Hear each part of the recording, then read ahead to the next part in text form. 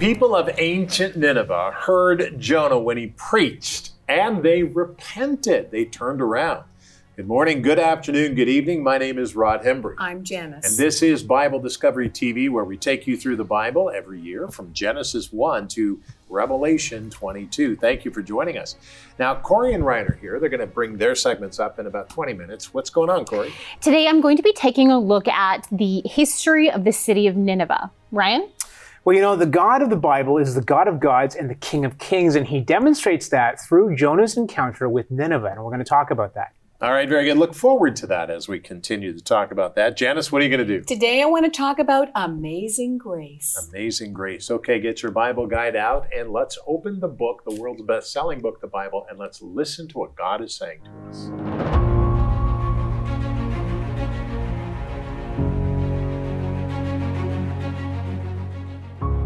Jonah 3, 1 through 10. Now the word of the Lord came to Jonah the second time, saying, Arise, go to Nineveh, that great city, and preach to it the message that I tell you.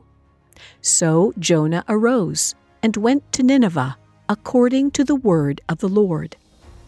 Now Nineveh was an exceedingly great city, a 3-day journey in extent.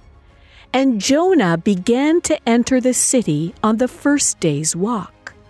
Then he cried out and said, Yet 40 days, and Nineveh shall be overthrown. So the people of Nineveh believed God, proclaimed a fast, and put on sackcloth from the greatest to the least of them. Then word came to the king of Nineveh. And he arose from his throne and laid aside his robe, covered himself with sackcloth, and sat in ashes. And he caused it to be proclaimed and published throughout Nineveh by the decree of the king and his nobles, saying, Let neither man nor beast, herd nor flock taste anything. Do not let them eat or drink water. But let man and beast be covered with sackcloth and cry mightily to God. Yes, let everyone turn from his evil way and from the violence that in his hands. Who can tell if God will turn and relent and turn away from his fierce anger so that we may not perish? Then God saw their works, that they turned from their evil way.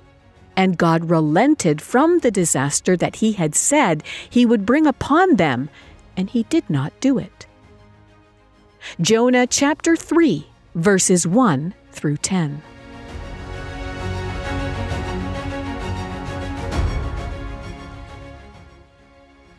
Jonah chapter 1, chapter 2, chapter 3, and chapter 4.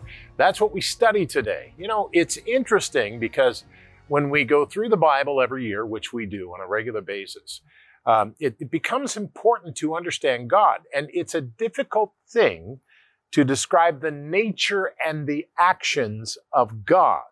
And it's very easy to misunderstand them.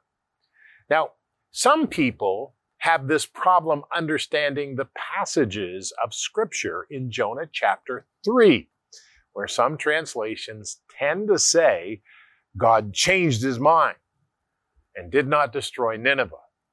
Now, wait a minute. If God is somebody who knows all, how can he change his mind? Now, think about that. God in his justice still recognizes the sin of Nineveh. But because of his mercy, he accepted their repentance, as Jonah always knew he would. And so the scriptures describe the actions of God relenting due to the repentance as change in attitude towards the city. A change in mind is different. Now, it's an interesting historical twist. Just listen to this, that 150 years later, the prophet Nahum would again come to Nineveh and preach the same message that Jonah spoke. However, this time Nineveh did not repent, and they were judged and they were destroyed. Jonah was an interesting man, however, and his book gives us a brief look into his life as a reluctant, disobedient prophet. It is a remarkable story showing God of the Old Testament as a God of grace and a God of mercy, which Jonah did not like. And it ends very interestingly. Well, as we begin to study the Bible and we open up our Bible guide to today's passage, let me remind you that the most important book of all is the Bible. And the Bible guide takes you through the passage. Today we're talking about God's grace and mercy. And so we're looking at Jonah chapter 3, verses 1 through 10. 10 verses we're going to study today as we look at this. And if you don't have your Bible guide, why not? Call us or write to us or go to Bible Discovery TV and click on the Bible guide page. It will take you to donations. Let me say that today and right now, the donations are very important. We don't tell you what to donate because the Lord will tell you that. We just ask you to pray about it. We want everybody to do what God wants them to do. Very, very important. And thank you for your donations. But then it takes you to a page where you can download it as we printed it in a PDF file. So you can have a copy of the Bible guide as well. Now, as we begin to study this, let's pray. Father, we ask in the name of Jesus Christ that you would help us to understand Jonah. Help us to realize the prophet is amazing, and many of us are like him. And so, Father, we pray today that you would help us to not be people who grab on to anger and resentment and you want to sue this person and that person. Help us, Lord, to be different. Help us to be people who listen to your word. Thank you, Father. In Jesus' wonderful name, and we said together, amen and amen. Jonah chapter 3, verses 1 through 4 say this. It's interesting. Now the word of the Lord came to Jonah a second time. This is after his first experience with the word of the Lord running from it, saying, arise and go to Nineveh, your enemies, that great city, and preach to it the message that I tell you. So Jonah arose and went to Nineveh according to the word of the Lord. Now Nineveh was exceedingly great city, a 3-day journey in extent. And Jonah began to enter the city on the first day's walk. And then he cried out and he said, yet 40 days and Nineveh shall be overthrown. Now this takes me to the first point. Jonah preached through the streets of Nineveh. The people heard him as he spoke what God had told him. I guess you might say Jonah was a bit of a street preacher, but he spoke only the word of God, not his opinions and ideas and his interpretation. But as God spoke to him, he spoke to the people. And beloved, let's keep that in mind. Of course, Jonah had been on the boat, caught by the fish, thrown up on the beach. He's gone through all of that. Now let's talk about this. If we have freedom to speak, we have responsibility. Very, very important. Let's go back to Jonah chapter 3, verse 5. So the people of Nineveh believed God, proclaimed a fast, and put on the sackcloth from the greatest to the least of them. Then the word came to the king of Nineveh, and he arose from his throne and laid aside his robe and covered himself with a sackcloth and sat in ashes. And he caused it to be proclaimed and published throughout Nineveh by the decree of the king and his nobles, saying, let neither man or beast, herd or flock, taste anything. Do not let them eat or drink water, but let man and beast be covered with sackcloth and cry mightily to God. Yes, let everyone turn from his evil way and from the violence that is in his hands. Who can tell if God will turn and relent and turn away from his fierce anger so that we may not perish? Now look at this one. The people of Nineveh heard and believed Jonah. They did. And they proclaimed a fast for themselves and their livestock. We should always take God and his word seriously. It's not just an entertainment function when we preach. The most important thing is it's the word of God. Are we preaching the word of God? Are we talking about the Bible? Are we saying the things that God has said? Very important. We need to stay on the word of God. I remember telling one pastor to stick to preaching the Bible becomes very important. Let's go to the last couple of verses, the last verse. Then God saw their works, that they had turned from their evil ways. God saw this, and God relented from the disaster that he had said he would bring upon them. And he did not do it. Which brings me to the last point that we're discussing today. God changed his order of judgment because the people changed their order of behavior. You see, beloved, we can delay God's judgment if we move our lives towards God's way and not our own way. If we read the Bible and allow the Holy Spirit to work inside of us, those who have said yes to Jesus Christ, Yeshua HaMashiach, and we've said, Lord, take over, and his Holy Spirit has taken over, and he moves us through life, then we're going to follow God. And beloved, that's the way we repent. That's the evidence of a true nation who loves God, is a nation who changes their ways, where the police scanners go silent and the newspaper articles don't have anything to publish because there's no more death and there's no more destruction. Because we've changed our lives to the way that God asks us and wants us to change it. Beloved, that's so important today. Father, help us to change ourselves, to follow you and to do your ways in Jesus' name. And we said together, amen. This character of King Saul, this historical figure. Now, I think it's probably fair to say that most of us, when we think of King Saul, we think of the bad guy foil to King David. But an entire book of the Bible is also dedicated to mostly his reign. Of course, that's 1 Samuel. So I'm really excited to jump into it today and see what we can learn about Saul.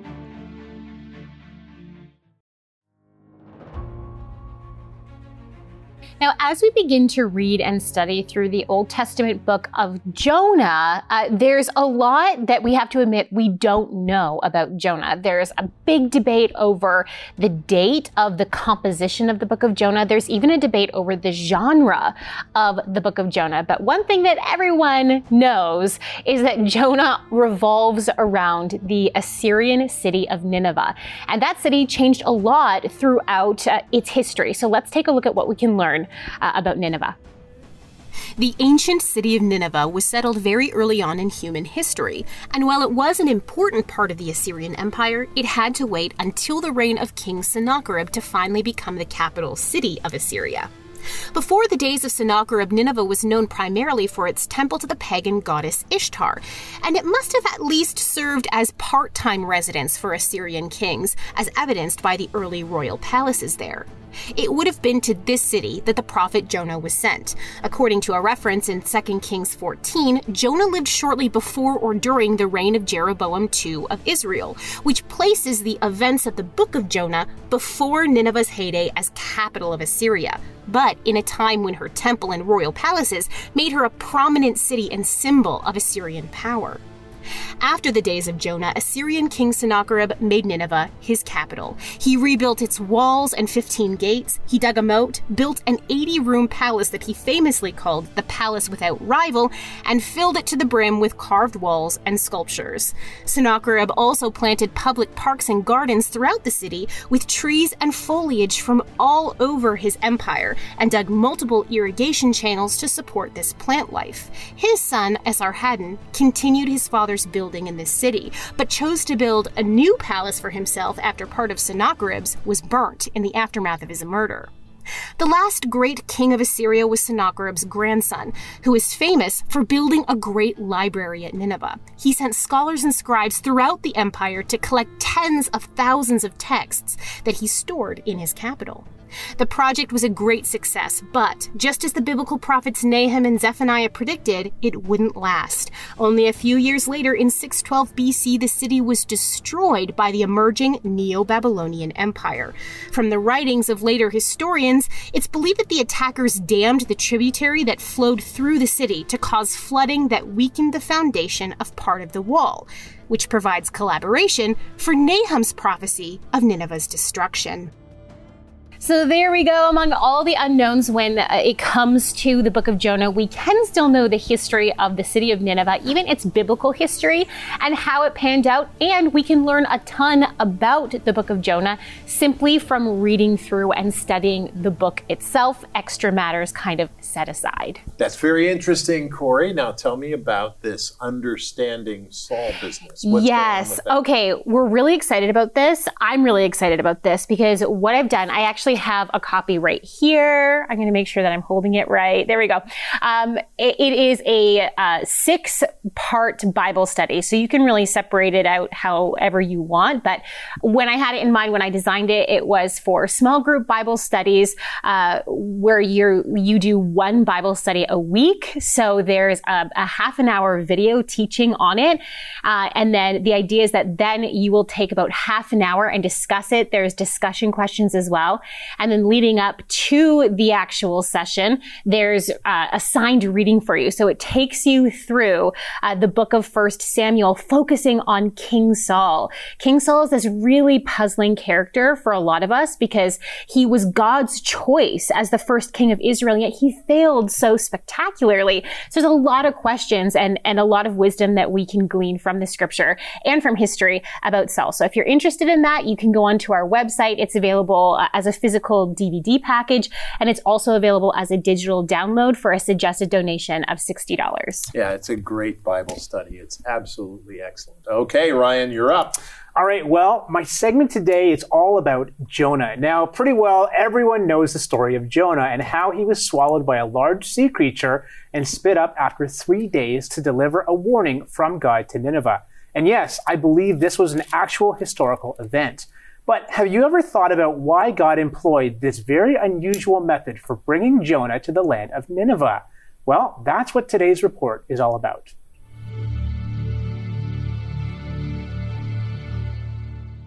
Jonah, called by many the reluctant prophet, was commissioned by God to preach and prophesy against the great but wicked Assyrian city of Nineveh in order to prevent and circumvent divine destruction. As bitter rivals and enemies of Israel, however, Jonah does not want the Assyrians to find God's grace and be spared.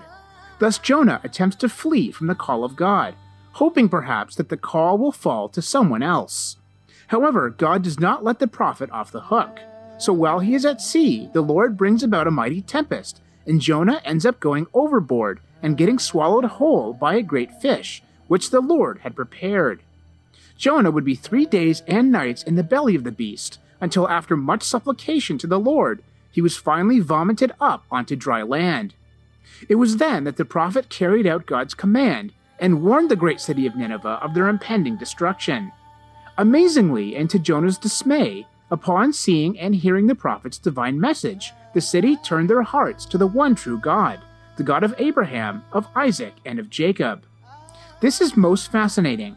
How is it that Jonah, a complete stranger to the people of Nineveh, could have made such an impact? Some suggest the answer is found in God's extremely unusual method of delivering the prophet by way of a fish. A fish is especially significant because archaeologists have discovered numerous statues and clay engravings that recorded the prominent position of a pagan deity, Dagon, in ancient Assyria, which was depicted as part man and part fish. Archaeologists also discovered images of this fish god in the ancient city of Nineveh, usually at the entrance to the palace and temple. As H. Clay Trumbull observed, what better heralding as a divinely sent messenger to Nineveh could Jonah have had than to be thrown up out of the mouth of a great fish, in the presence of witnesses, say on the coast of Phoenicia, where the fish god was a favorite object of worship. The recorded sudden and profound alarm of the people of an entire city at his warning was most natural, as a result of the coincidences of this miracle with their religious beliefs and expectations. As always, God demonstrated that he is the God above all gods and the king above all kings. You know, I absolutely love the account of Jonah. God asks a Jewish prophet to go preach to his Assyrian enemies so that they will repent and find God's love, grace, and mercy and avoid destruction. I think most of us can understand Jonah's reluctance. Fortunately for these people at Nineveh, Jonah wasn't God, and what God was doing here was just as much a lesson for Jonah as for the Ninevites, if not more so. At the end of Jonah's book, the prophet is irate, but God says, "Should I not have concern for the great city of Nineveh, in which there are more than 120,000 people who cannot tell their right hand from their left, and also many animals?" Thank God that we serve a God who is loving and merciful, but who is also righteous and just. And I think that's important to remember. This is in the Old Testament. And so, by the way, these pieces are very, very interesting. I have the phone app here on my phone, and you can see all the programs that are there. That's one way you can get to it on your Android or your iPhone. Another way is through the Roku box, which is excellent. You can go to Roku box, get all the programs there, and our live streaming stuff as well. So you can watch it any way you want to. Very, very good. Janice? Yes, well, Ryan, my segment kind of coincides with your closing statement about loving and merciful God, calling mine Amazing Grace, because of the deep grace that God showed to Jonah himself. I picked out a couple of key verses here from Jonah chapter 3. It's verses 1 and 2, and it says, "Now the word of the Lord came to Jonah the second time, saying, 'Arise, go to Nineveh, that great city, and preach to it the message that I tell you.'" So as Ryan has pointed out, this is the second time, and most of us do know the account of Jonah, that God called him to go and preach the words that he gave to him, to the people in Nineveh, and Jonah didn't want to go. And so he tried to get away. We know the story, and he came back. But in God's amazing grace, see, I've often said to you, Rod, it's a good thing I'm not God, because nobody would exist anymore. It would be like, okay, you've got 2 chances or 3 chances and you're done. And I look here and the grace that God has with Jonah. God had an assignment for Jonah to do. And thankfully, for the people of Nineveh and for Jonah himself, he chose to obey what God had for him. And so I want to point out, first of all, God's amazing grace with Jonah, and that he gave him the second chance. Now, that same grace and that same mercy that God demonstrates for Jonah and for the people in Nineveh, he demonstrates to us as well. And we need to ask God, as followers of the Lord Jesus Christ, for us to have that same kind of grace for the people around us. And that's, as I said earlier, that's something that I can struggle with, and I think you can too, where there's things that are happening around us, even in these days, that we need to have grace, that God's love is extended to us around, or to the people that are around us. God hates the sin, but God loves people. And we have to remember that God has made a way for us to be reconciled to God. God is holy and can't be around our sin. But because of the death of Jesus Christ, and he is the only one that could have done that. He's the only perfect one. He was fully God and fully man. And when he gave himself willingly on the cross and gave his life, we can now come to him and ask for the forgiveness of our sins, because he has paid the cost. And it didn't end there. We are given the gift of life because he was resurrected in the flesh after 3 days. What an amazing story. Amazing grace from a God who loves us so very, very much, that even the people in Nineveh, whom Jonah knew that if he went and preached repentance and the people turned, that God would forgive them. And that was hard for Jonah, literally, to swallow. Not as easy for the fish to swallow Jonah, but that concept wasn't easy for Jonah to swallow. And yet he went and he preached the word that God gave him. And because the people repented, then God relented. He pulled back on the punishment that we'll find out a little bit later on. Eventually that punishment did come through. I think it's to an unrepentant Nineveh in the future. I think it's important to understand that Jonah knew God was merciful and graceful. Mm-hmm. That's why he didn't want to go in the first place, because he knew as soon as he started preaching to that city that they would respond. And what an he didn't want them to respond. No, and what an interesting story afterwards with the plant that grows. And God uses that demonstration to Jonah to say, do you have any right to be angry over this? Well, It's really interesting. Put yourself in his spot. I have, yes, many times. Would you? I see a lot of myself in Jonah, actually. Yeah, I do. And so that's why I am so, I can't even articulate how grateful Because that I am of God's amazing grace. And that's and exactly his right. mercy And and that's his love. exactly right. Can't articulate it. When you are confronted by the grace and you're confronted by the mercy of God, there really is There's nothing nothing to like it. say, Yeah, there's nothing because it is totally and completely unusual. And it's not something that this world has. It's not something that people recognize in this world. You can't buy it. No. And today, I mean, people, they find somebody did something, they're going to sue them, going to sue them, take money from them. But what God does is he forgives us. And he gives us grace and mercy when we make it right. But he gives us grace and mercy. And he heals. Amazing.